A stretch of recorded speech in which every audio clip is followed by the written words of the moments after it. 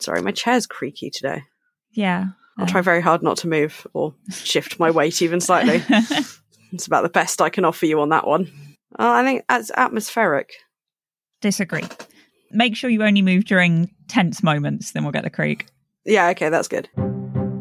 Settlers of Catan apparently sounds dirty to you. Not the word Settlers of Catan, but half of the moves. That's because we kept saying wood, and I am a child. Yeah. Listeners, I am very bad at Settlers of Catan, as it turns out. Or as Joanna put it, I'm not bad. It's just that I'm not as good as the other ones. Okay, I worded it badly. No, you didn't. I'm wording it worse every time I quote you. There's no nice way to say that I'm much worse at it than you.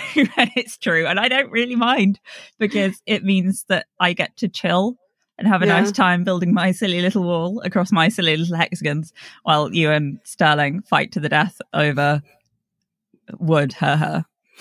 It was fun winning yesterday. Speaking of board games. Oh, yeah. Our listeners are the fucking best. Yeah. Specifically this week, Bex, who works at Big Potato Games, and sent us each, emailed us and said, would we each like a copy of What Next, which is a fun, like, choose your own adventure RPG game that I've been wanting to play. So obviously I said yes. And we got our copies. And there's a tote bag and a little cuddly toy potato and stickers. That's very cool. It's very cool. Lovely little swag bag. And although we haven't had a chance to play the game yet, I am enchanted by the box art. So I'm going to go around Joanna's in a couple of weeks and we're going to have a session. We're going to play. It should be fun. You get to build a Tower of Peril. I do that every day. That's my life. That's my schedule. It's like the Tower of Babel, except nowhere near as organised. It's like my laundry. Fuck, I didn't get the washing out. It's too late now. It's dead. No. Goodbye. It's been eaten by a fox. Goodbye flannels. Goodbye hit towels. by train. Good night, moon. Good night. Good night, moon. Good night, stars. Good night, flannels. Washing, getting mouldy in my...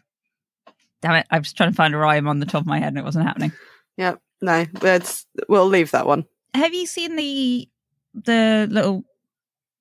tiny short story from Pratchett's school, apparently, going around all the Facebook groups? Oh, is it the one about the painting? Yes, the picture, which was a fun little thing that he wrote at school, and it's literally a few paragraphs, and I'll link it in the show notes.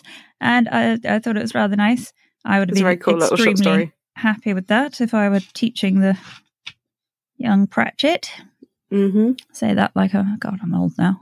Instead of associating myself with the teenager, I associate myself with the teacher. Fantastic. Well, we are 30, more or less. Yeah, give or take. Average out about 30 right now. No, all right. Not 30 yet. Well, no, look, you've got a big birthday coming up and it's got to happen at some point. And at least it means this year you get to look forward to lots of really nice attention. True, I do really like attention. It's only February and I'm already planning your presents, which means it's a big birthday. That is quite exciting. Yeah. You need to tell me whether you're going to be in the country or not, though, so I can plan a party or not. I haven't decided yet. Oh, no, I know. Just like when you know. Well, Grace Petrie is playing in Dublin a couple of days before my birthday, so a bit of me is tempted to do a little holiday in Ireland. Could do. But I feel like that's spending lots of money. Well, weren't you going to go to America? Yeah, but that's like spending lots of money for a bunch of like massive new experiences, whereas Ireland is like spending lots of money and like, don't get me wrong, it's not slagging off the Irish today, are we? Nice. No, we're not. Who was it last week? I'm just making a list of people we might have a vendetta against us. I'm not slagging off the Irish. It's just if I'm going to spend lots of money to go abroad, then like the big Vegas trip sounds more, especially since Grace Petrie is also playing much closer to us in May. Oh, yeah. Where? Norwich, if you want to go. Maybe. I haven't been to Norwich in a while. I'll think about it closer to the time. Yeah. But listeners, go see Grace Petrie live. She's touring in spring and she's amazing live. What was I going to go to London? Oh, I was going to go to the National Archives. That's something else entirely. Never mind. We do keep saying we're going to do little museum trips, which we should do at some point. What's the one we're going to go to near Cambridge? I want to go to the History of Computing Museum, I think it's called. Yes, that sounds fun. It does. We're very into retro computer aesthetics as much as the tech, let's be honest. But yeah, it does look fun. It's got lots of like interactive-y things. And how is it that the 80s is so aesthetically pleasing coming after the 70s, which was a desert of vibe. And brown. Yeah. A lot of brown in the 70s. I like the beige though, although I am coming to realise that a lot of what I think of as cool beige things are in fact just yellowed white things. Yeah, that's fair. So the Centre for Computing History, there it is. That took awesome. me a minute. Let's go to that. Mm-hmm. It looks very cool. Got all green text, black background. I approve. I'm very into that. There is still something about every time my little terminal window comes up when I'm coding or just typing the code in, where it's like, I'm a cool hacker and I'm a hacker. I'm a hacker in a movie. You could have put a hoodie on. Could have put a hoodie on and your hoodie up from wear too much eyeliner. Do you think that's not what I look like when I study 90% of the time anyway? I feel like usually you've got too much eyeliner or a hoodie. Sometimes I'm wearing yesterday's eyeliner and a hoodie. This eyeliner is really... Like, I do wash my face. Yeah. This eyeliner just doesn't come off when I wash my face. Yeah, see, it's liquid eyeliner. There's got to be coal eyeliner for going grungy computer hacker. We'll work on my hacker aesthetic. Yeah, I think technically I need like 3 nose rings as well, but I cannot pull off a nose piercing. No. I'm glad I learned as a teenager after a small amount of experimentation. Did you have a nose piercing? I had a nose piercing for a bit. It'd gone by the time I think I knew. I had my belly button pierced for a while. So did I. I've still got the scar. Same. I never had my belly button out. I got it pierced at download like a twat. See, at least with most of my piercings, because my mother was very much like, I don't care what you do, but tell me you're doing it and I will pay for you to go and have it done somewhere hygienic within reason. Like, you're not getting a tattoo at 16, but she told me to get my nose pierced when I was 14. She told me to get my belly button pierced when I was 16. Mm. And then still, because I wanted to rebel as a teenager, I got flesh tunnels and just kept my hair over my ears, and she didn't notice until I was up to a 10 gauge. And then I was really stressed, so I went and got my cartilage piercing done at Claire's with a gun, which hurt like Jesus. Fuck. Yeah. They shouldn't do that. No, they shouldn't. They shouldn't. Oh, wow. Yeah. I don't think they can, technically. I mean, obviously, they shouldn't. They may not. This was obviously over 10 years ago as well. And again, I let that piercing close up because it's really uncomfortable with big headphones. Yeah, it is. I had mine done, I guess, like 4 years ago now. But it fell out without me noticing. And because I used to have them all down one ear. Yeah. And I got one of them redone. And then I accidentally let it close up. And I'm not doing that again because it took fucking forever to heal. I keep thinking about like getting second lobe piercings and maybe wearing earrings more often. But I've got 3 in each still. Yeah. I've certainly got 1 in each. And to be honest, I barely ever remember that earrings are not... I'm so used to not being allowed to wear jewellery because I worked in the kitchen. Because I'm really fancily dressed most of the time, it's very difficult to do like a... I am dressed up that's not like a full ball gown. So my one thing is like I will put dangly earrings on and that will make me feel extra fancy without literally were you wearing earrings a ball last gown. night? I don't remember. No. No. I mean extra fancy like out. I had a big necklace on. Yeah, last night, again, we went to a board game cafe. Very cash. I wore black jeans and a flannel shirt because I wear that. And Joanna turned up in a velvet dress, full jewellery. Well, not full jewellery, apparently, one off. No earrings, but I had a necklace and a bracelet. Oh, actually, vaguely not Pratchett related, but more nerd related. There's a really good Vanity Fair article that came out yesterday that's a first look at the new Lord of the Rings series, Rings of Power. I was particularly hyped about this article because Joanna Robinson, one of my favourite culture writers, has left Vanity Fair but was like doing this piece before she left, so this got released. But it's really cool. There's lots of interviews with the creators. There's lots of looks at the actual actors, including the woman they've cast for Galadriel looks amazing. I'm now actually quite hyped for the series. Nice. What is it, Prime? Amazon Prime. Yes. Massive budget. Like they think, because the plan is for it to be, I think, 5 series. Wow. Because it's sort of supposed to cover the entire second age of Middle-earth. They're looking at, it will end up costing over $1 billion. It'll probably be the first $1 billion. Fuck off. Yeah, it's like over 100 million for the first series. Oh my God. Like bigger budgets than Game of Thrones. I guess Jeff Bezos is like actually super into Tolkien and was very willing for like a lot of money to go into this project. Now, this is an interesting topic, side topic. Yeah. I know that Tolkien was baffled and slightly disapproving of the fact that so many hippies were into his work. Yeah. He did not expect to be like flower child central. as a fandom. Like he just didn't get it at all. I do wonder, because he was pretty small C conservative, I don't think he'd have thought much of the Silicon Valley lot being very into him either, because they're all break things for progress, aren't they? And he was very anti that. I don't think he would have liked Jeff Bezos, because Jeff Bezos definitely not Jeff Bezos personally. Yeah, massive Sauron vibes. Massive Sauron vibes. Not, as far as I can tell, a human person. Also, definitely not a human person. More human than Mark Zuckerberg, maybe. Because terrible bar, though, isn't it? Yeah, and the bar is... That's where the bar is, and it is... I'm in a first floor flat. It's way below me. I wonder how Tom's doing. Tom? MySpace Tom. Oh. Good old human Tom. You remember Tom? Human Tom, yeah. Human Tom. Definitely human Tom. Suspiciously specific nickname. Suspiciously human Tom. But you know what? Tom didn't have to plant tactical bottles of condiments around to try and persuade people he was indeed a human person. Hang on, what? Mark Zuckerberg, do you not... The whole the metaverse launch, he was talking from his weird minimalist office, but he'd left a bottle of Sweet Baby Ray's barbecue sauce on the shelf somewhere. So everyone was like, haha, look, he's left a bottle of Sweet Baby Ray's on the shelf. He's human too. He likes barbecue sauce. That's his human attribute, TM. He likes barbecue sauce. Yeah, he really likes barbecue sauce, he says. And so that worked quite well. Whatever PR person came out with that, congrats, I guess. Congrats, definitely, I suppose, apart from the fact you do evil on this earth.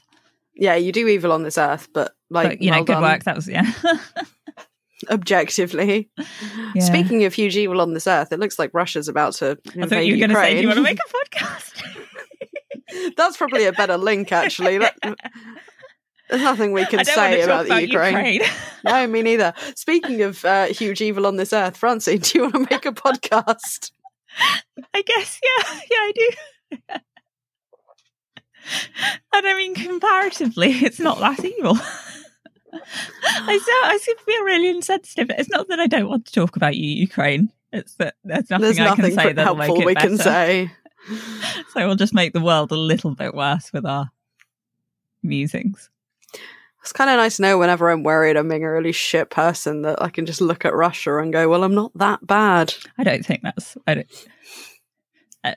there's any philosophers that'll agree with you on that. Yeah, it's a bit like looking at Mark Zuckerberg and going, well, at least I'm not that deep into the uncanny valley.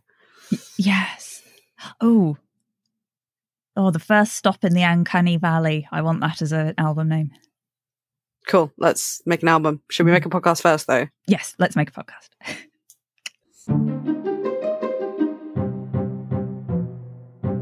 Hello and welcome to The Tree Shall Make Ye Fret, a podcast in which we are usually reading and recapping every book from Terry Pratchett's Discworld series, one at a time in chronological order. I'm Joanna Hagan. And I'm Francine Carroll. And today we are continuing our terrific trilogy season with part 2 of the Bromeliad. We are talking Diggers. Hooray. Come between truckers and wings. Note on spoilers before we crack on. Okay. We are a spoiler light podcast. Obviously heavy spoilers for the book Diggers, but we will avoid spoiling any major events in the Discworld series, past or future, in case you're joining us for the first time. And we are saving any and all discussion of the final Discworld novel, The Shepherd's Crown, until we get there so you, dear listener, can come on the journey with us.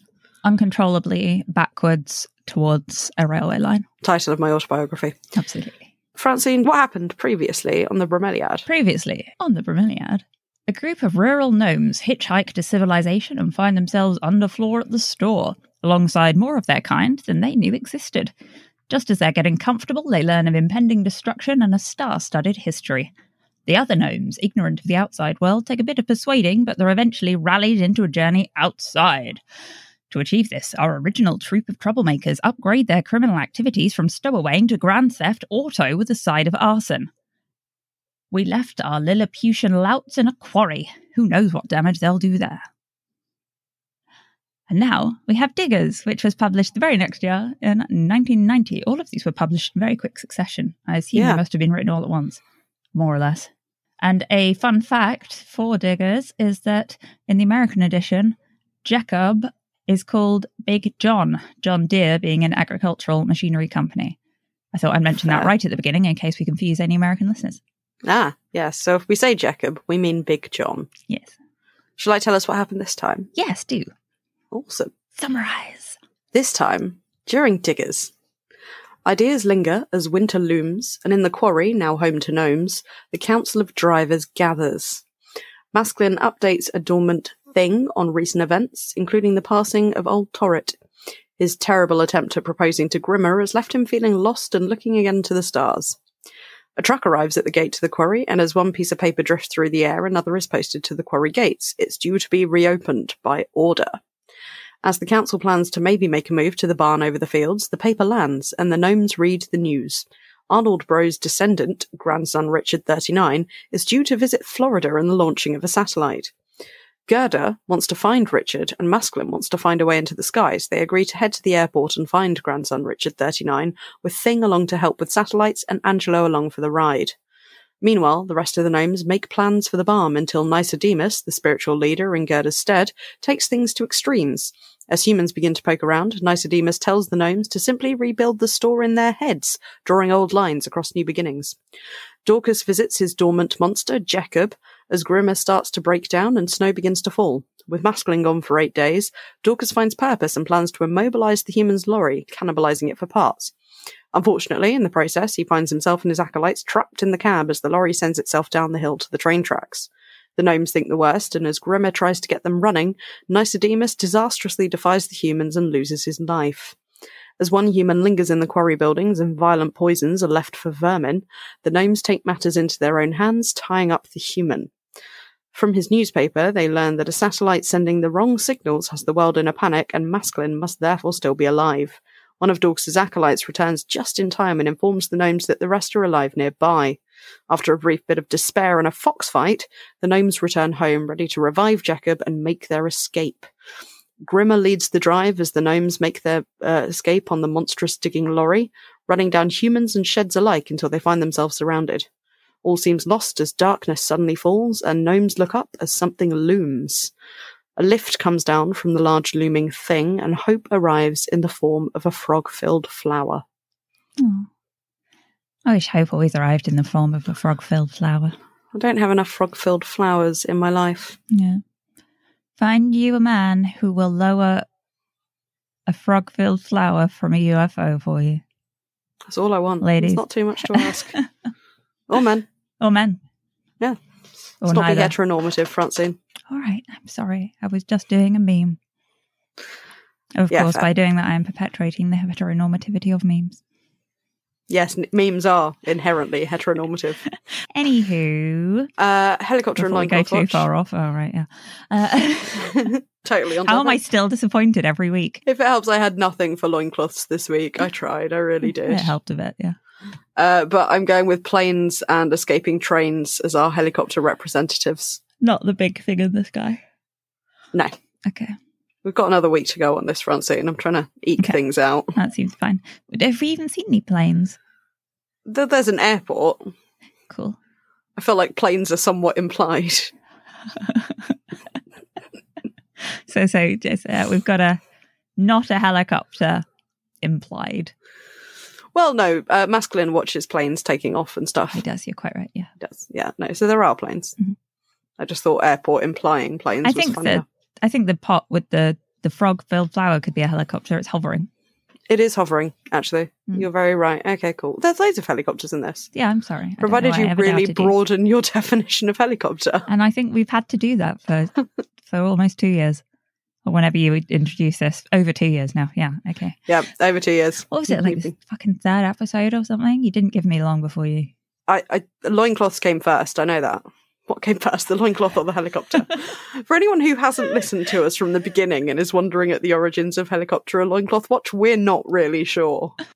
I'm glad I put that disclaimer at the start of last week's because a listener did write in saying that they'd listened to us up to Good Omens and then had skipped forward to the Bromeliad because they're very into that. And that we still had all the same in jokes, which luckily they were delighted by, but I'm a bit horrified, to be honest. Well, it's 50-50. If you disagree with me, I will either panic, backtrack, and immediately agree with you, or I will double down to the point it becomes a bit. I have two methods of coping with conflict, and this has become a bit. Should we do quotes? We shall. Sorry, I was just opening the email to make sure we hadn't lost any, but we haven't. We're good. We're fine. Everything's going to be okay. Don't panic. Damn it, I was going to panic. The trouble with having an open mind, of course, is that people will insist on coming along and trying to put things in it. One of the much quoted Pratchett quotes. And I always forget it's from this. Me too, which is why I was delighted to come across it.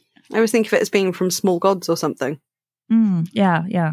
I'm sure something vaguely reworded like this was in there. Yeah, quite possibly. Delight. I think that speaks for itself. Yes. And you, Joanna? Where is mine? You have a quote. 69, her. You know, I didn't even put her in the podcast notes. I know, that's why I did it for you. I'm supporting you. Thank you. It was magnificent. Fuck. I'm sorry. I've clearly put you off now. Magnificent. Yeah, it was magnificent in its way, that plan. It was like a machine where every single bit was perfectly made, but had been put together by a one-handed gnome in the dark. It was crammed full of good ideas which you couldn't sensibly argue with, but they had been turned upside down. The trouble was, there were still ones you couldn't sensibly argue with, because the basically good idea was still in there somewhere. Yes, troubling. Partly troubling, and partly everything I try to do ever. Like the Tower of Peril. Like the Tower of Peril that is my life/laundry. So, going on to characters, Joanna, should we start off with not the originator of that quote, but the inspiration of that quote? Yes, Nicodemus. I've got a lot to say about Nicodemus, and I'm going to save some of it for later in the episode because I want to talk about it in like the broader sense. Cool. But it's good character work for a character that's not even alive for the entire book, and it's only about 160. My copy's only about 160 pages. Yeah, mine's about 150. Yeah, it's mad, isn't it? It's not a lot. How much of a arc he gets in. It's an incredible arc, and in the B plot of a short book. Yeah. I mean, it's as much as there is a B plot. I'd say it's more A plot, actually. I feel like Masculine going off to the airport's the B plot. I was thinking because the other gnomes are elsewhere. It's two A plots, isn't it? Yeah, two parallels. Yeah, so he's introduced, like, on my book in page 24, and he's introduced as unlikable immediately, or at least Masculine doesn't like him. He'd never liked the young gnome, and the young gnome had never liked anyone, as far as Masculine could see. He's kind of thinks as he talks and somehow convinces himself of whatever he's saying. Yeah, That's which is clever. Something with kind of fanatical people I've noticed is they can just keep arguing themselves into a point. Yeah, we'll both come back to this later, so yes. Let's swiftly move on to grandson Richard, 39. Grandson Richard, 39, the hero of the piece, clearly. Yes, the main character, I would say. The globetrotter. The protagonist, the antagonist, the romantic interest. Grandson Richard, 39. A hero for our times. I have a poster of him in my wall. On the page that Grandson Richard 39 is introduced, I have also noticed the joy of trying to understand headlines if you don't know what a headline is, which I forgot to put in little bits we liked. Oh, gosh. I was reading through the Economist's concise style guide, trying to find some good comparisons. And obviously, because it's the Economist, I should have gone for some Sun ones. But there were some good examples of journalese and everything like that. Very, very much recommend my recommendation of the week, which I always forget to do, listeners, is buy yourself a copy of the Economist style guide.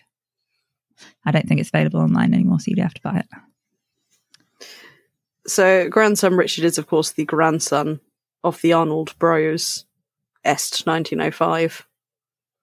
Yes. We, as the audience, understand this. I'm not entirely sure how well the gnomes understand this. I mean, they understand what a grandson is. Yeah, they seem to think he's the grandson of Arnold, which is close. They're not far off. It's grandson of one of the Arnold brothers. But yes, grandson Richard, 39 is apparently off doing a bit of globetrotting, and he's going to witness a satellite launch in Florida. Oh my God, he's Jeffrey Bezos. No, wait, Elon Musk. Did you hear about all those Starlink satellites getting burned up? Did I tell you about that last night? No, I missed that one. I think like 40 Starlink satellites that had just been sent up got dragged down into a geomagnetic storm, basically, burned up. Nice. Yeah. I mean, yes, nice because Elon Musk hair, but also poor people who need that internet. Oh, okay, yeah, good point. I always feel bad for people without the internet. I'm mostly reacting nice because I don't know about geomagnetic storms, and now I've got something to Google when we're done podcasting. Oh yeah, there were some really like poetic Reddit comments on the R News story. Incredibly, like something like ships sailing through space will encounter storms, things like that. Just accidental poetry. Is there an accidental poetry subreddit? I bet there is. There's almost definitely haiku, but that's not the same. No. Anyway, sorry. What? Who else have we got? Sacco and Newty, who I've sort of put in as stand-ins for. Sacco and Newty are definitely syllables. Newt. Say what you like about them, but they are syllabic. That's another one you can say in a really weird British accent to sound a bit homophobic. Is he a bit syllabic? Yeah. Yes. Oh my god, I've got some great innuendos for that later then. Euphemism. You wait till we get to wordplay. You have to remind me because that wasn't in my head while I was writing them down. But yes, they're the stand-ins for just the next generation, are they? Yeah, they're the sort of next generation, Dorcas's acolytes. Newty Kiddy's clothes, who's a plump young gnome who wore trousers and was good at engineering, volunteered to guard instead of staying home, instead of learning how to cook. Things were really changing in the quarry. I want to be a plump young gnome who wears trousers and is good at engineering. I feel like I'm close. Jacob. Which, did you get it before it was explained? Yes, because it was called Diggers. Yeah, no, see, it went over my head and I was trying to work out why it was called Jacob for the entire book. I got it possibly slightly quicker than you because I live with a farmer. So I hear about JCBs. And I'm really glad it went over my head and I was trying to work it out for the entire book. Because as soon as right near the end is explained that it's a JCB, I had the fucking song in my head. What? I'm Luke, I'm 5, and my dad's Bruce Lee. Drives me around in his JCB. It was like everywhere, like 15 years ago. Like I wasn't very online 15 years ago. It wasn't even just online. It was like hugely popular in England. Like it was constantly on the radio. Really? Yeah, like the music video was constantly on the music channels. This may be when I came in from the parallel universe a little after that. Yeah, maybe. I don't remember that at all. I can't believe you don't know the JCB song. It was huge in the UK anyway. Like it was number 1 for ages. What? Yeah. How old am I now? 30, 15 years ago? I wasn't even drunk that much at 15. No, I have no idea what I was doing. I'm not sure if it was 15 years or longer. I'm just going to Google it quickly. Released 2004, so nearly 20 years ago. Yeah, no. 18 years ago. I guess I might have known it at the time. Yeah. Well, 12. I would have been 12. I was pretty unaware of everything at 12. Yeah. I had the music channels on a lot, or Radio 1, because we always listen to that in the car, so maybe that's it. Yeah. I'll link to it in the show notes anyway. It's really irritating. But yes, I got that it was a digger. It just, my brain didn't make the connection to JCB. I've been trying to paint a small portrait of Everard Digby, don't ask why, but it's gotten the song Eleanor Rigby in my head a million times this week. Wait, hang on, who's Edward Digby? Everard Digby. He was one of the gunpowder plotters. Oh, okay. Yeah. Wait. It's that there are 5 of them. Okay. It's a thing. Yes, the one I was painting was the gunpowder plotter. He was hanged, drawn and quartered. Awesome. Yeah. Are you painting the portrait of him before or after he was hung, drawn and quartered? Before. I couldn't find a good reference of after. And I'm only doing his head. Anyway. Well, look, he was only 27 or 28 when he died. He looked so much older. Plotting gunpowder makes you look old. I like oil paintings also make people look older than they are. That's true. Ironic considering the phrase is she ain't no oil painting. Yes. Maybe the person who originated that phrase liked creepy looking waxen faced women. That's what I'm into. Do you know the Mona Lisa had her eyebrows removed accidentally during cleaning? Yeah, this was like a whole thing because when they figured out a restorative process and it proved that the Mona Lisa had eyebrows, someone like tweeted like, oh my god, the Mona Lisa had eyebrows. And someone else was like, oh, it's all women care about. And she was like, I'm a fucking art history scholar. It's been like a topic of debate in circles for centuries about whether or not the Mona Lisa had fucking eyebrows. Fuck off, mate. All right, well, now I feel really bad because what I was going to say was I would be fuming if somebody put a picture of me up with no eyebrows. Oh no, I would be too.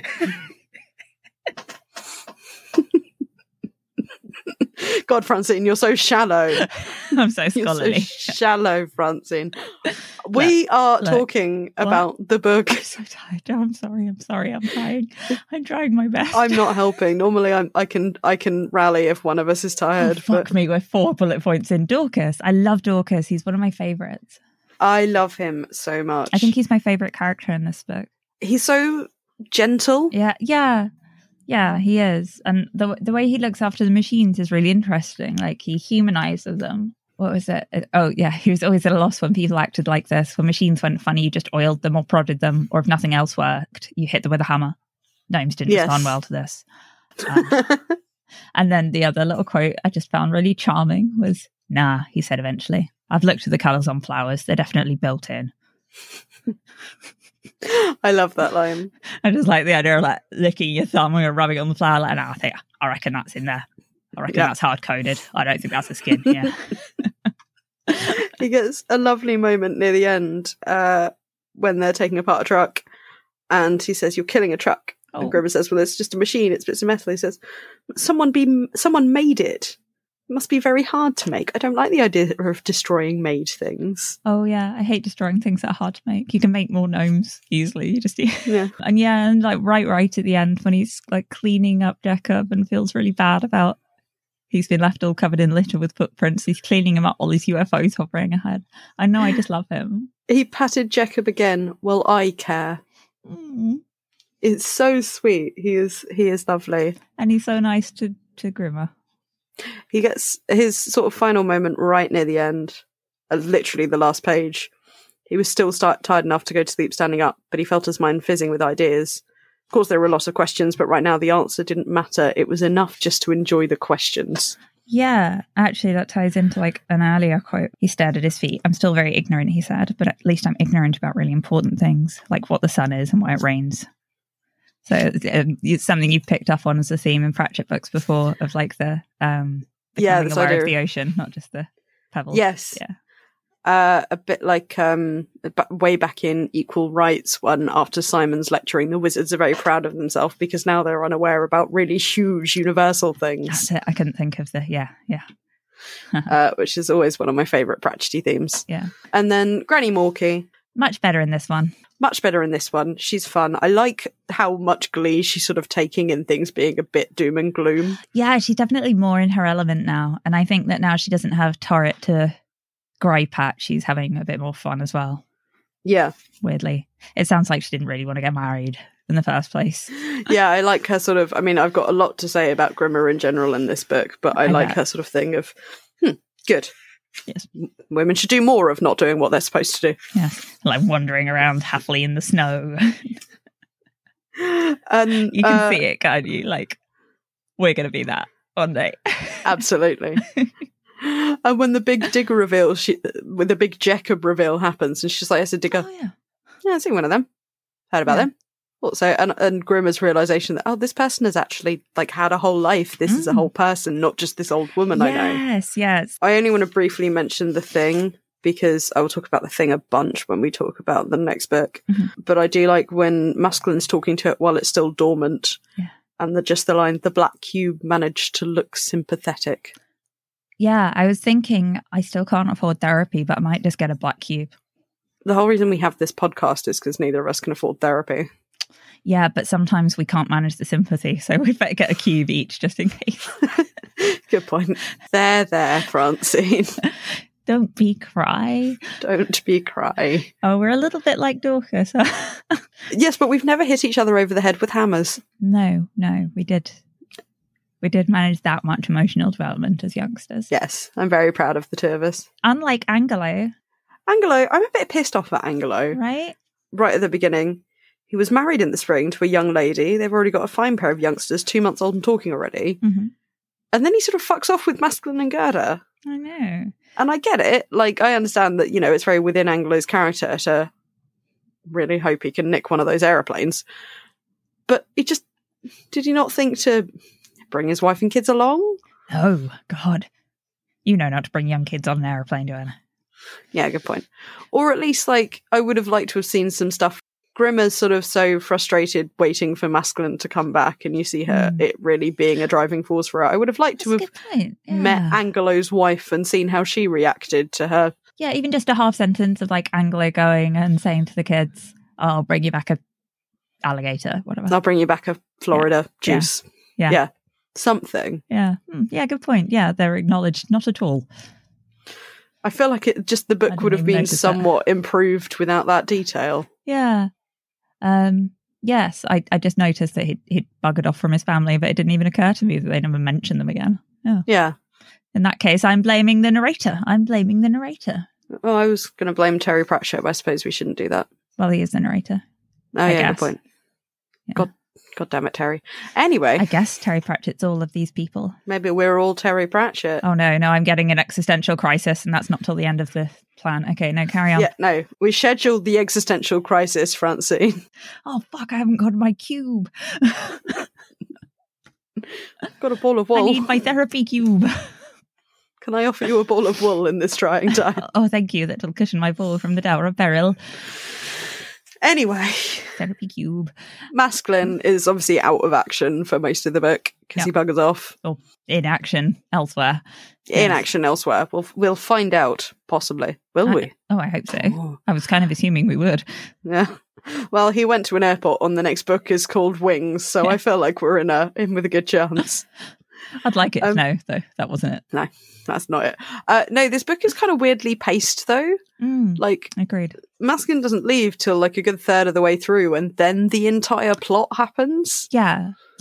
It does seem more like this is a sequel rather than the second part in a trilogy. Does that make sense?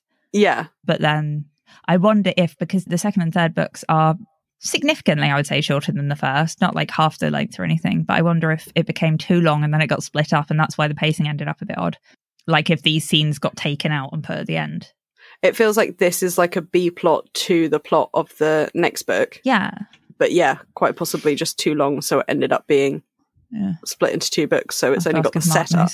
Yeah, that might be an interesting question. But yes, I do like a rant he has at the thing, because the thing sort of tells him this isn't the time to leave, you're ill prepared.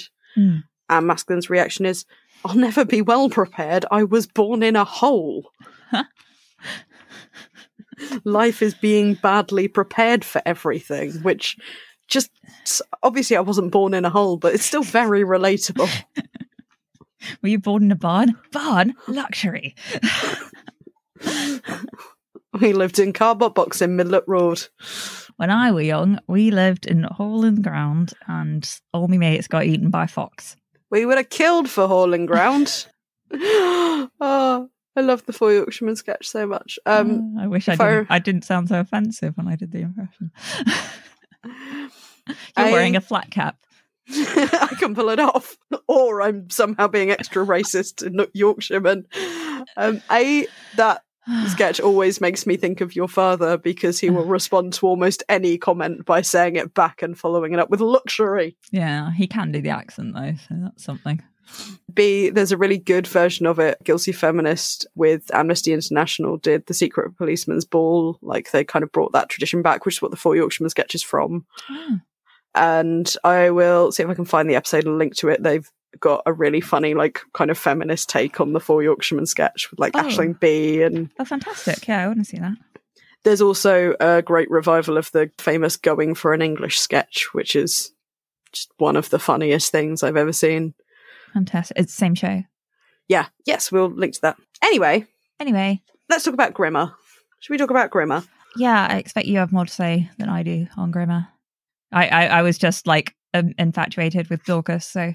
Yeah, that's fair. I like her a lot more this book. Similar with Granny Morky, although in different ways. She's not doing as much of hand on hips, well, okay, I'll jolly well do it then, so much as, like, she's flawed in this, which is better. She's a full character, yeah. It's like once you take Masculine away to play her off against, and she's got Dorcas instead, who is a very different sort of character, she gets to be more well-rounded. Yes, and she gets to kind of get to know other people better as well. I don't know, Masculine seems to have taken up, this huge part of her psyche. I do like her sort of last line to Masculine, where, you know, she's almost going to say that she'll be upset if he doesn't come back. And she, you know, it's a silly idea. I'll have a terrible job explaining things to people. And I like the response of Masculine looked disappointed but defiant and says, well, I'm going to try anyway, sorry. Yes. Yes. It's very sweet. But then watching her sort of build up into her righteous fury over the course of the rest of the book. Yeah. It's like, it's not frustration, is it? It is. Well, there's it's like desperation. It's not quite pure anger, is it? It's a bit of Dorcas's inner monologue where he thinks about the difference between her bad temper and actually furious. Yeah. Saying her bad temper seems to be because her mind works quickly and she's impatient with people not keeping up. Yeah. Whereas now this was fury, especially at the humans. Yeah. And her sort of the piss take Churchill speech. Yes. I'll fight them in the lane. We'll fight them at the gates. Yes, small-scale World War. Small-scale World War. I feel like I want to make the statement that as a podcast, we do not endorse Churchill. As a resident of the Channel Islands, where there's pretty mixed feelings about him there anyway, even before people were like, oh yeah, and he starved like a whole bunch of people. Yes. Because, you know, well, anyone who fancies looking into what Churchill said about the Channel Islands. Yeah. Because we're trying to be positive. Are we? Oh no, I'm so sorry. We're not doing Again, well. my big point today is existential dread. Yeah, no, that's fair. Mine too. But before existential dread, actually kind of existential dread with Grimmer, and a part of her fury coming from this fear of what humans would do with them and becoming this sort of flower fairy little pet. Yes, yeah. Oh, I don't want to go and paint flowers. I don't want to fix shoes. Yeah, it's like she's trying to think of making the best of a bad situation, but she just keeps getting stuck. She's like, I don't want to do that. No, I can't subjugate myself. No, yeah. Yeah.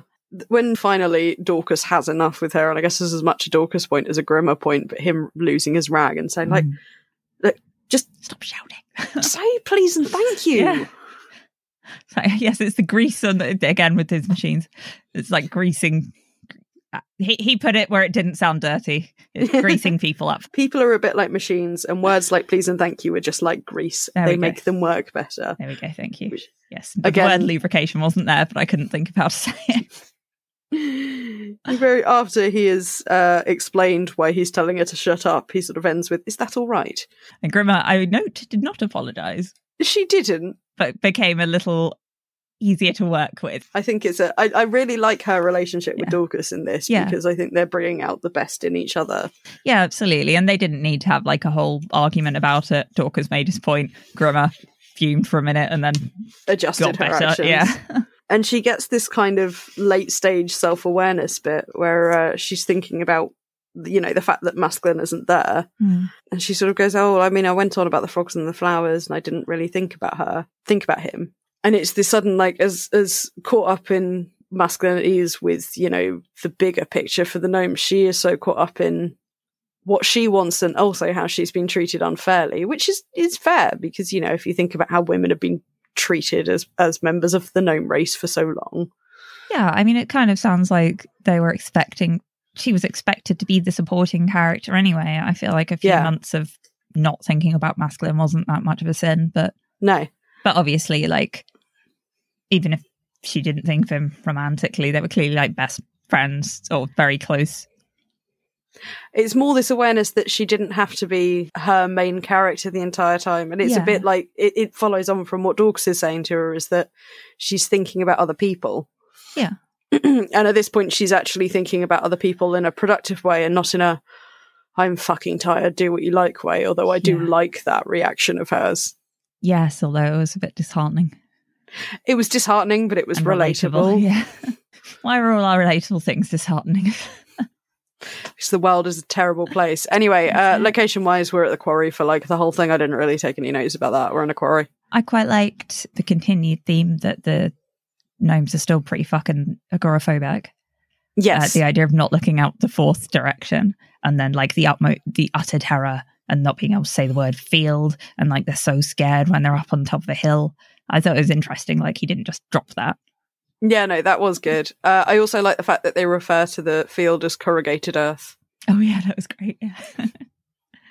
And the aircon blows the snow that way. Outside it's called wind. Oh, thank you. Yeah. Newtie's parents seem nice. Newtie's parents seem I like Newtie and Sacco. I know I didn't say a lot about them, but yeah, I'm pleased for them. Yes, I'm glad they're not crushed by a train. Little bits we liked. Little bits we liked. Holy utterances, Batman. Holy utterances. This is when they're trying to interpret the newspaper message as a holy utterance from Arnold Bros. S. 1905. Ah, yes. Gerda sort of very, very solemnly saying holy utterances are often difficult to understand. Mm-hmm. Saying, well, this must be really holy then. Yes. That tickled me. That made me chuckle. And then onto the title of the name of the thing in the thing. The things in the thing. Yeah. We get the name of the thing in the thing. Yeah. I'll probably talk about this more next week, partly because I started looking at Wikipedia pages about tree frogs and nearly bought a bromeliad as a houseplant, because it turns out you can get small ones as houseplants. They're quite also, pretty. I did tell you I was doing research on that. Yeah, which is also where I gave up. Yes. There's no point us doing it twice. We've tried this. But yes, Grimmer mentions these great big flowers called bromeliads, and there's pools in the flowers, and tadpoles grow in the pools and become frogs, and all they know is that flower.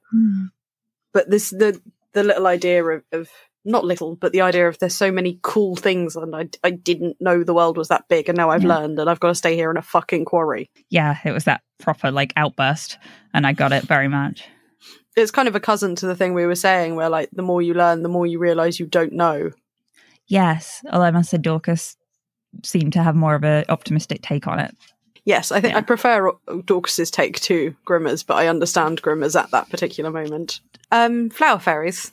The thing that Grimmer did not want to be, as you quite rightly said. They found a book of fairy stories for kids, and how is it a gnome who it's an elf, isn't it? It's an elf who repairs people's shoes in the fairy story. Yeah. That's right. Elf who repairs people's shoes, and then the flower fairies are a lovely thing. And I was looking at some old Victorian illustrations of flower fairies recently, which I'll link, which are very sweet. And then less sweet. Did you ever have a copy of that pressed fairy book? Lady Cottington's pressed fairy book? Yeah. It is almost within arm's reach of me right now. Oh, awesome. Oh, cool. Can I look at it next time I'm over then? Because I was about to shell out for way too much money for one, just because I wanted to see some of the pictures up close again. Yes. Because they're oh, actually, they're not. Oh, that's all right. That's not so bad. I can get one of these. I must have looked at the wrong place. I thought it was 50 plus quid, but it's not. But yes, anyway, Lady Cottington's pressed fairy book. Somebody bought that for me when I think I was too young to have it.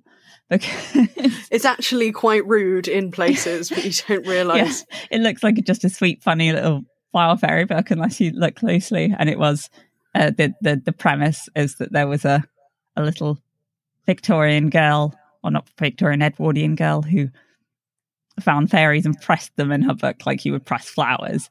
And yeah, it's all very gory and just very cool illustrations, and that's what this made me think of, even though it had nothing to do with it. I actually had a big book of flower fairies growing up. I don't know how. I must have got rid of it at some point. I bet you had the illustrations that I'm thinking of, because there was one really famous one. Yeah, I think that's the one I had, and they were all fairies as different types of flower. Yeah.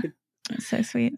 That the lady who did those, her friend was also an illustrator who also did flower fairies as a homage to her sometimes, and it was all. Oh, that's really lovely. I'll dig out what I was looking at and show. But yes, this was a little bit I liked, and not even in a silly naked flower fairies pressed in a book way. I do also like flower fairies. No, that's fair. I agree with you. I enjoy many levels of fairies. It's fairies all the way down. Now we sound homophobic again, Francine. Oh, fuck. Yeah, did you? It's your turn to talk about the weather.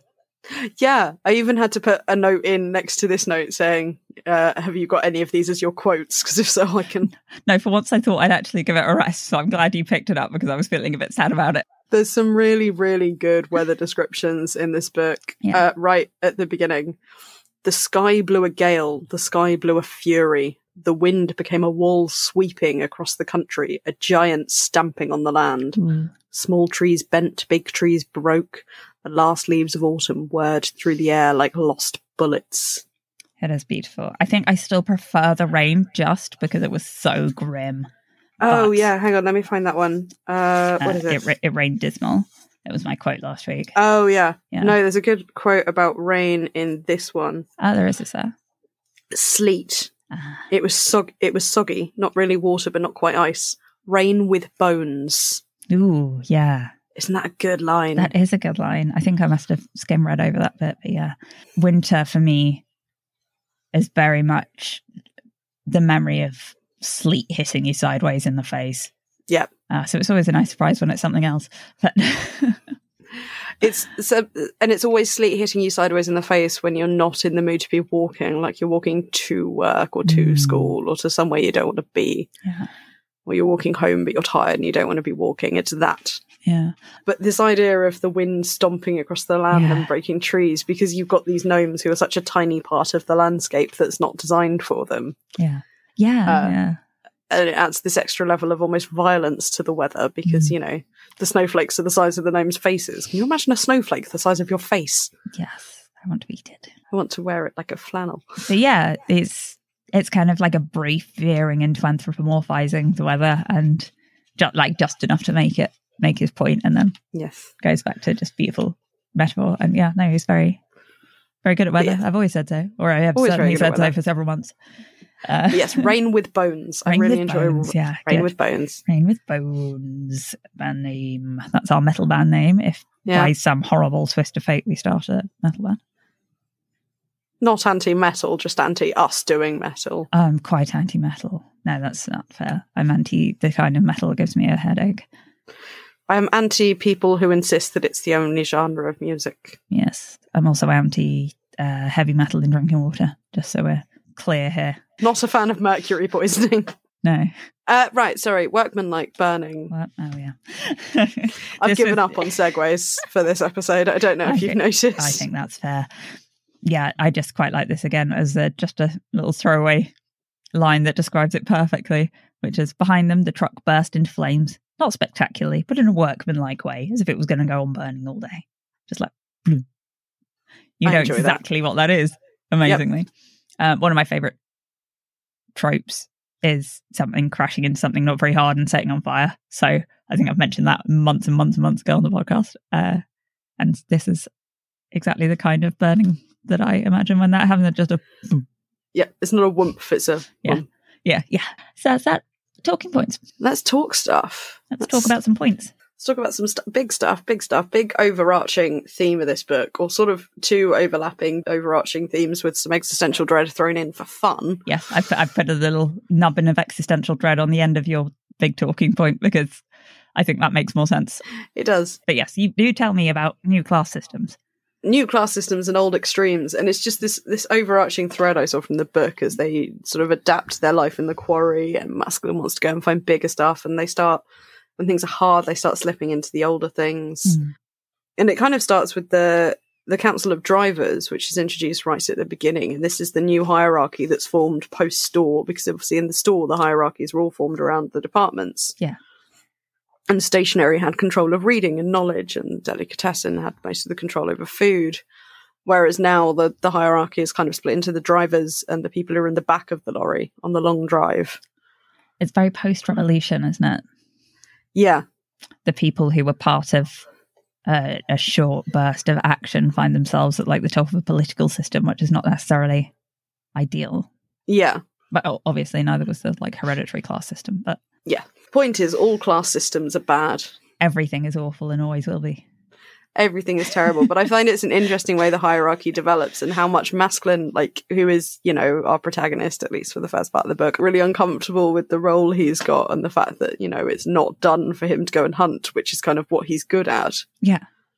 And what he knows and what's familiar to him. But that he can't go back to what's familiar is what drives him to go out and do something massively unfamiliar. It's interesting, isn't it? Because at the end of the last book, he was very suited to being a leader for that situation. But it turns out that, he's not necessarily the right leader for a static, you know, you need old Torrit back, maybe. Exactly. And it plays back, it goes into this whole thing about his sort of really shit proposal to Grimmer of, well, I suppose we should get married now. Yeah. And I was saying, but I don't. Clearly neither of us want this. So yeah. is that really what we should do? It's time they got married like the store gnomes did with the abbot muttering words. It's this idea of he'd done lots of changing, he'd made change happen, but he was also dead against things not staying the same. Yeah, it's very human, isn't it? It is. Of course I want change, of course I want adventure, I want progress, but if you break my routine slightly, I will crumble into a tiny little mess. Yeah, that's very relatable. And then you go into the religion of it all. And I like this idea of the conflict between Angelo and Gerda being the fact that neither of them were confident enough either in their belief in Arnold Rosess 1905 or in the atheism. Yeah. And that's why they argued so much, because they were also sort of trying to convince themselves. Yeah. Yeah, absolutely. I think somebody who's so secure in their opinion doesn't keep going on like that, do they? Yeah. Although I suppose that might be slightly different if you're trying to persuade somebody for the good of the whole society. But yeah. Well, that kind of brings us neatly to Nicodemus. Yeah, good old Nicodemus. Which again, it's good fucking writing. It really is, and it's scary to read. And the power vacuum that's created by Maskelyne and Gerda leaving, and he steps in. It's really hard to read because, you see this happen in real life. You see versions of this intense, powerful belief and this insistence of, things were better then, though, weren't they? Yeah, and so many people being drawn to the fact that somebody's sure of themselves. Yeah. We don't know what's going on, but he looks like he does, so. Yeah, yeah. And it goes into that whole thing of this, okay, well, let's return to the old ways. The new way's clearly not working. Yeah, that's it, isn't it? Let's not keep trying to find let's not find a solution. A better way. Let's go back to, even though in this case, it's impossible to return to the old ways. And this idea of building the stores in their heads, and what he's really doing is he wants to bring back departments and not just class divides, but this idea of this really, really insular people not getting along and pulling together quite so well as going into their own departments. Yeah, it is odd, isn't it? It's like somebody arguing for the return of feudalism. Yeah, very much so. I mean, it's this thing you kind of see in obviously I'm not calling Nicodemus a fascist, but in fascist ideologies, this idea of he might be a bit of a fascist, I don't know. A bit fascist around the ears. But one thing I find interesting about his extremism, I feel like you get two different kinds of extremist rising to power. You have a grand overarching political theory. I love it. Tell me. I'm not sure how much of this is just fueled by the fact I watched V for Vendetta again last weekend. God, I love that movie. Well, if it is, then I like it even more. Please tell. Great movie. Not so great comic book. Movie is kind of better. I've never read the comic book. Not worth it. Oh, no, I mean, it's fine. It's a good comic book. Okay. It's just written by Alan Moore, who is an amazing comic book writer that really likes young women having sex with much older men. Yeah. Stephen Fry's character is not gay in the comic book. Oh. Yeah. Also, as Pratchett notes in here, sometimes you do need a score. Yeah. Oh, absolutely. And the score of V for Vendetta. I mean, love a bit of... More music needs cannons. Sorry, please carry on. I'm going to stop interrupting. No, it's fine. Promise. I was in a car with a couple of mates the other day, and I had control of the aux cord, which is a mistake. You know this, Francine. No, it's not a mistake if I'm in the car with you. No. But I would let you do it if we were trying to impress anyone else. Yeah, I didn't know one of these people very well. I obviously knew the driver well. And I was like, what do you want to listen to? And it's just like, yeah, whatever. I was like, don't say whatever to me. Give me an idea. And I was like, no, yeah, whatever. Fine, I'm putting the full 1812 overture on then. You can listen to 16 minutes of build-up and then 1 minute and 30 seconds of cannons. Anyway, moving on from my sex life. Anyway, right, no, grand overarching political theory about fascists rising to power. So sorry. 2 types of these people rise to power. Again, moving on from my sex life. Sorry, okay, right, yeah, 2 types of people. And one is about using the ideologies, playing on people's nostalgia and desperation for things to be the safe old way to gain power. Mm-hmm. And then the other is the Nicodemus type, where, I mean, he kind of has the power by default because he's looking after things on Gerda's behalf, but who really, really fucking believes what he's saying. He genuinely believes they need the store back. He believes it so hard he is willing to stand in front of a moving car. Yeah, it's not just posturing. It's not political maneuvering, like you're saying. Yeah, it's just as dangerous, but it's not disingenuous. It's what makes him an antagonist rather than a villain. Yes. Yeah. Yeah, that's a good way of and putting not even really an antagonist, but he's an opposing force. He's a brief antagonist, I'd say. Yeah. Yeah. But yeah, for most of it, he's an opposing force. I'd say for about 5 minutes there, he's an antagonist before he gets squashed.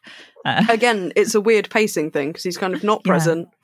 There in the background, takes advantage of the power vacuum, becomes an extremist for a bit, dead, and then you've still got like another 50 pages of book.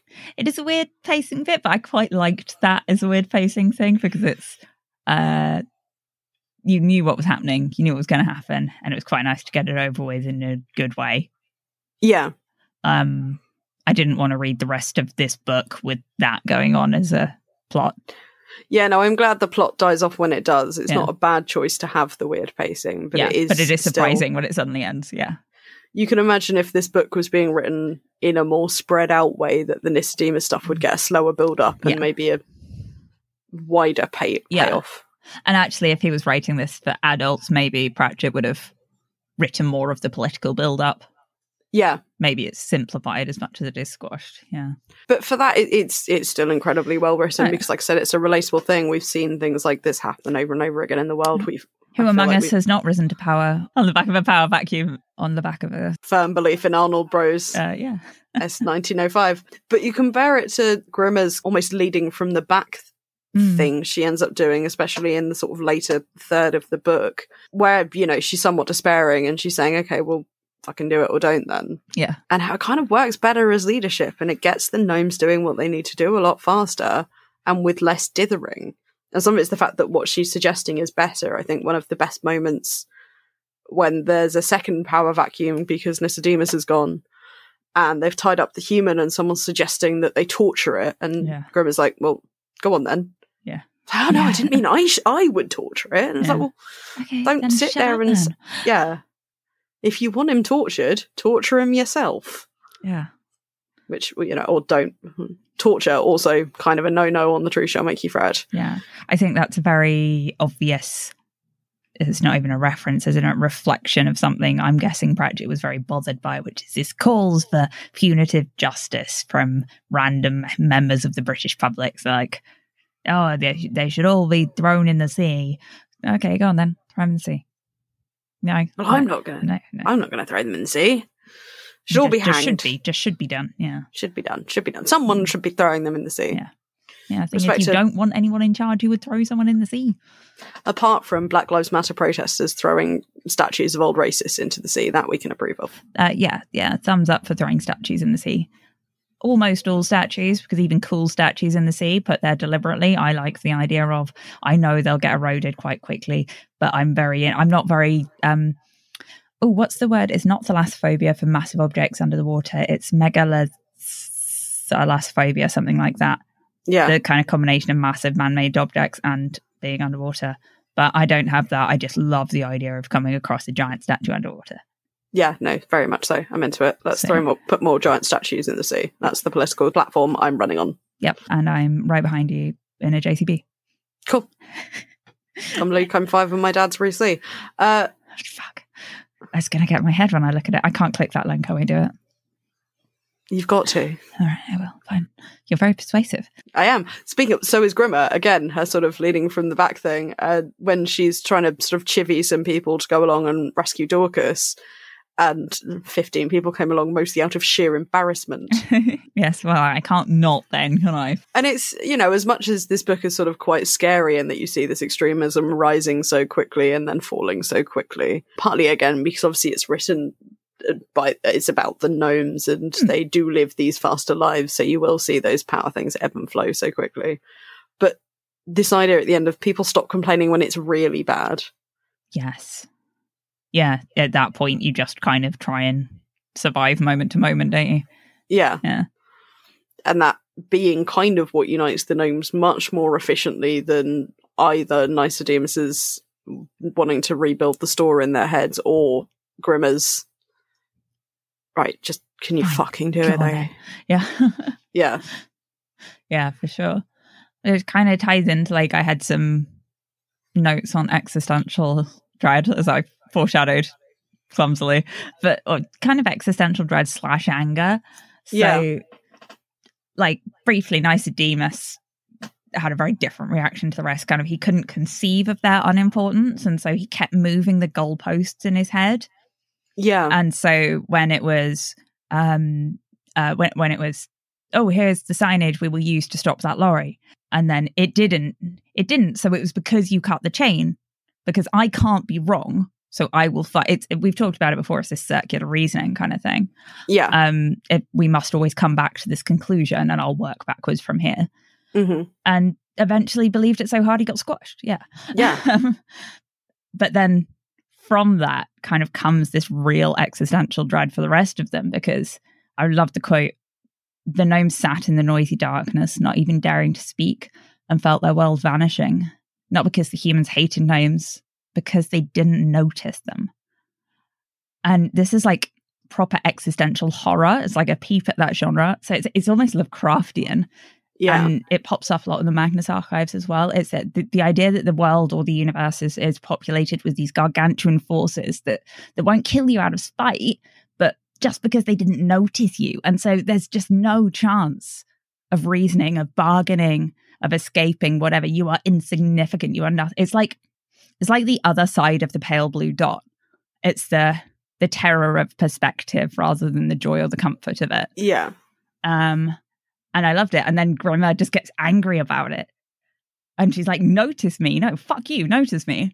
Yeah. And like, I liked the parallel between her getting super angry, well, super despondent, and then angry at the fox and hitting the fox. And then the fox didn't come back.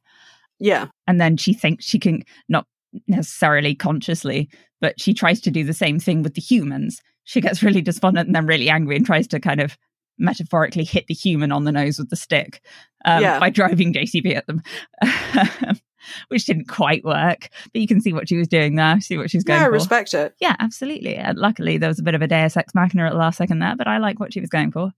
I'd say it was more masculine Ex Machina. Nice. Deus Ex Masculine. Anyway, sorry. You were having a really good moment there. I interrupted you. No, I was actually coming to my trailing off, so that was good.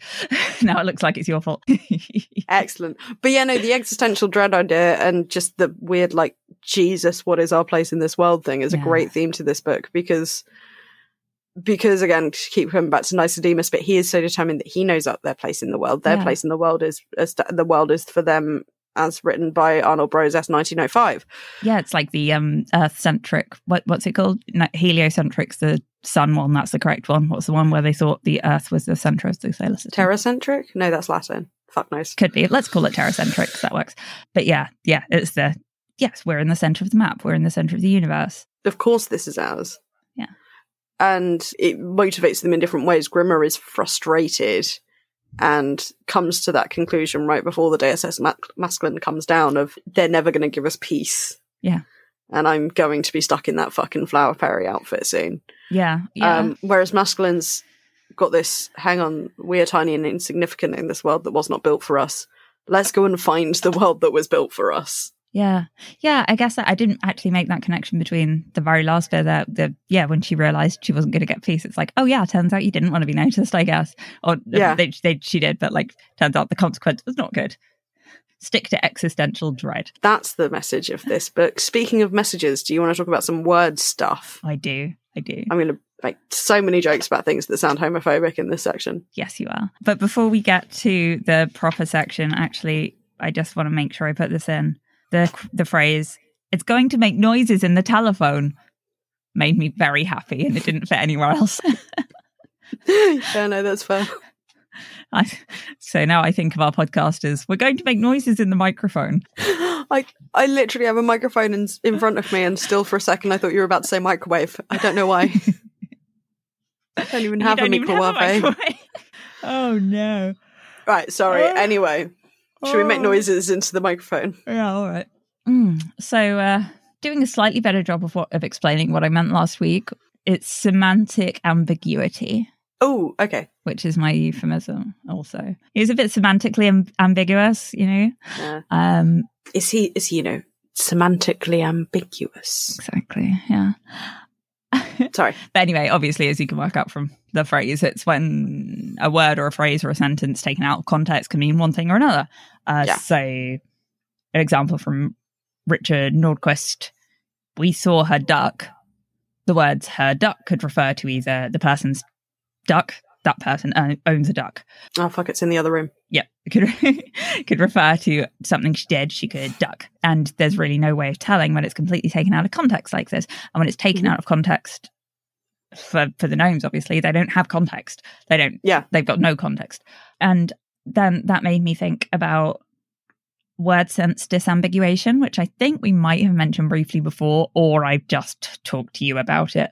But it's an ongoing problem in AI and computer linguistics. So it's trying to teach computers to identify when a meaning of a word would be used in what context and how to identify that. And because they don't have the same context with you. So the solution to that, of finding it or not finding it, kind of affects search engines. Obviously, that's a big one. Google's improved quite a lot on that.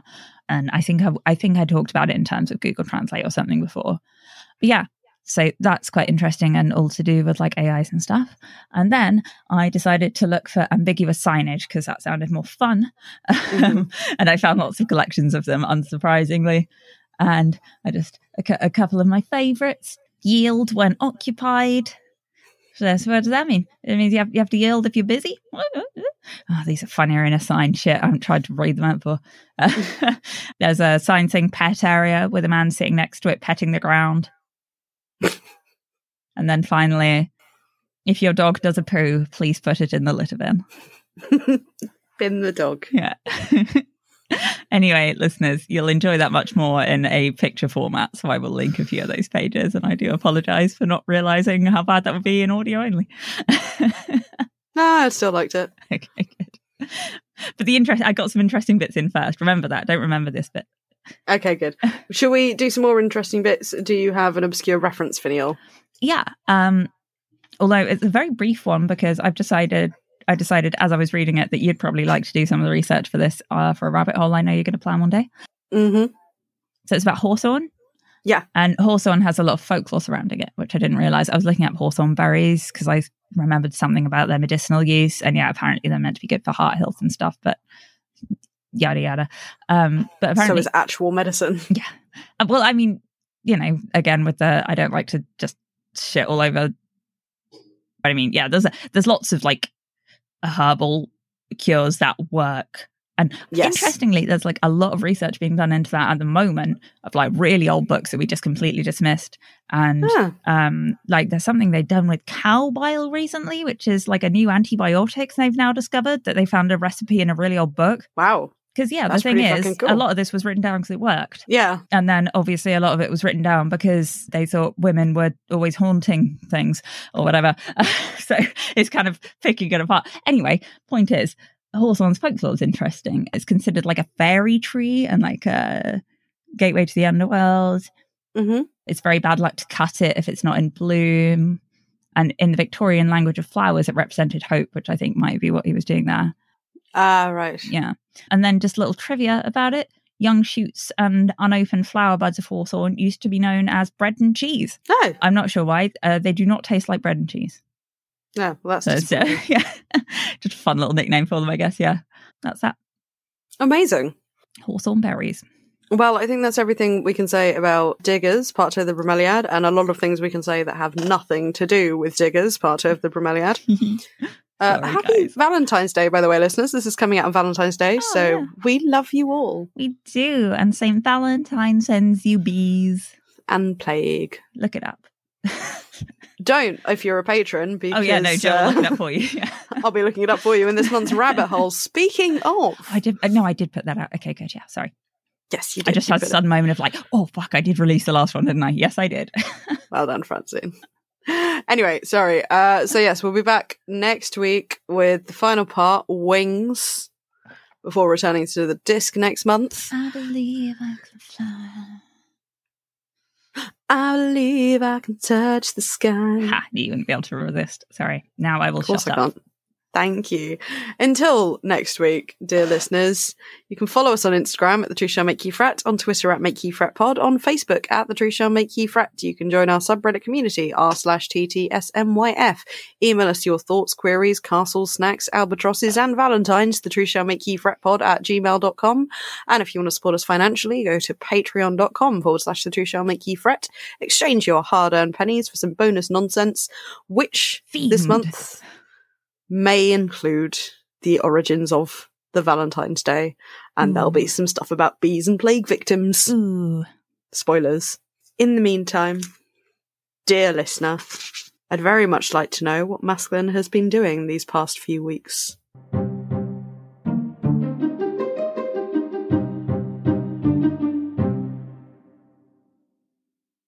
I will die before I follow that advice about sleep hygiene. That is right. All right, I'll see you later. All right, love. Bye. Love. Bye.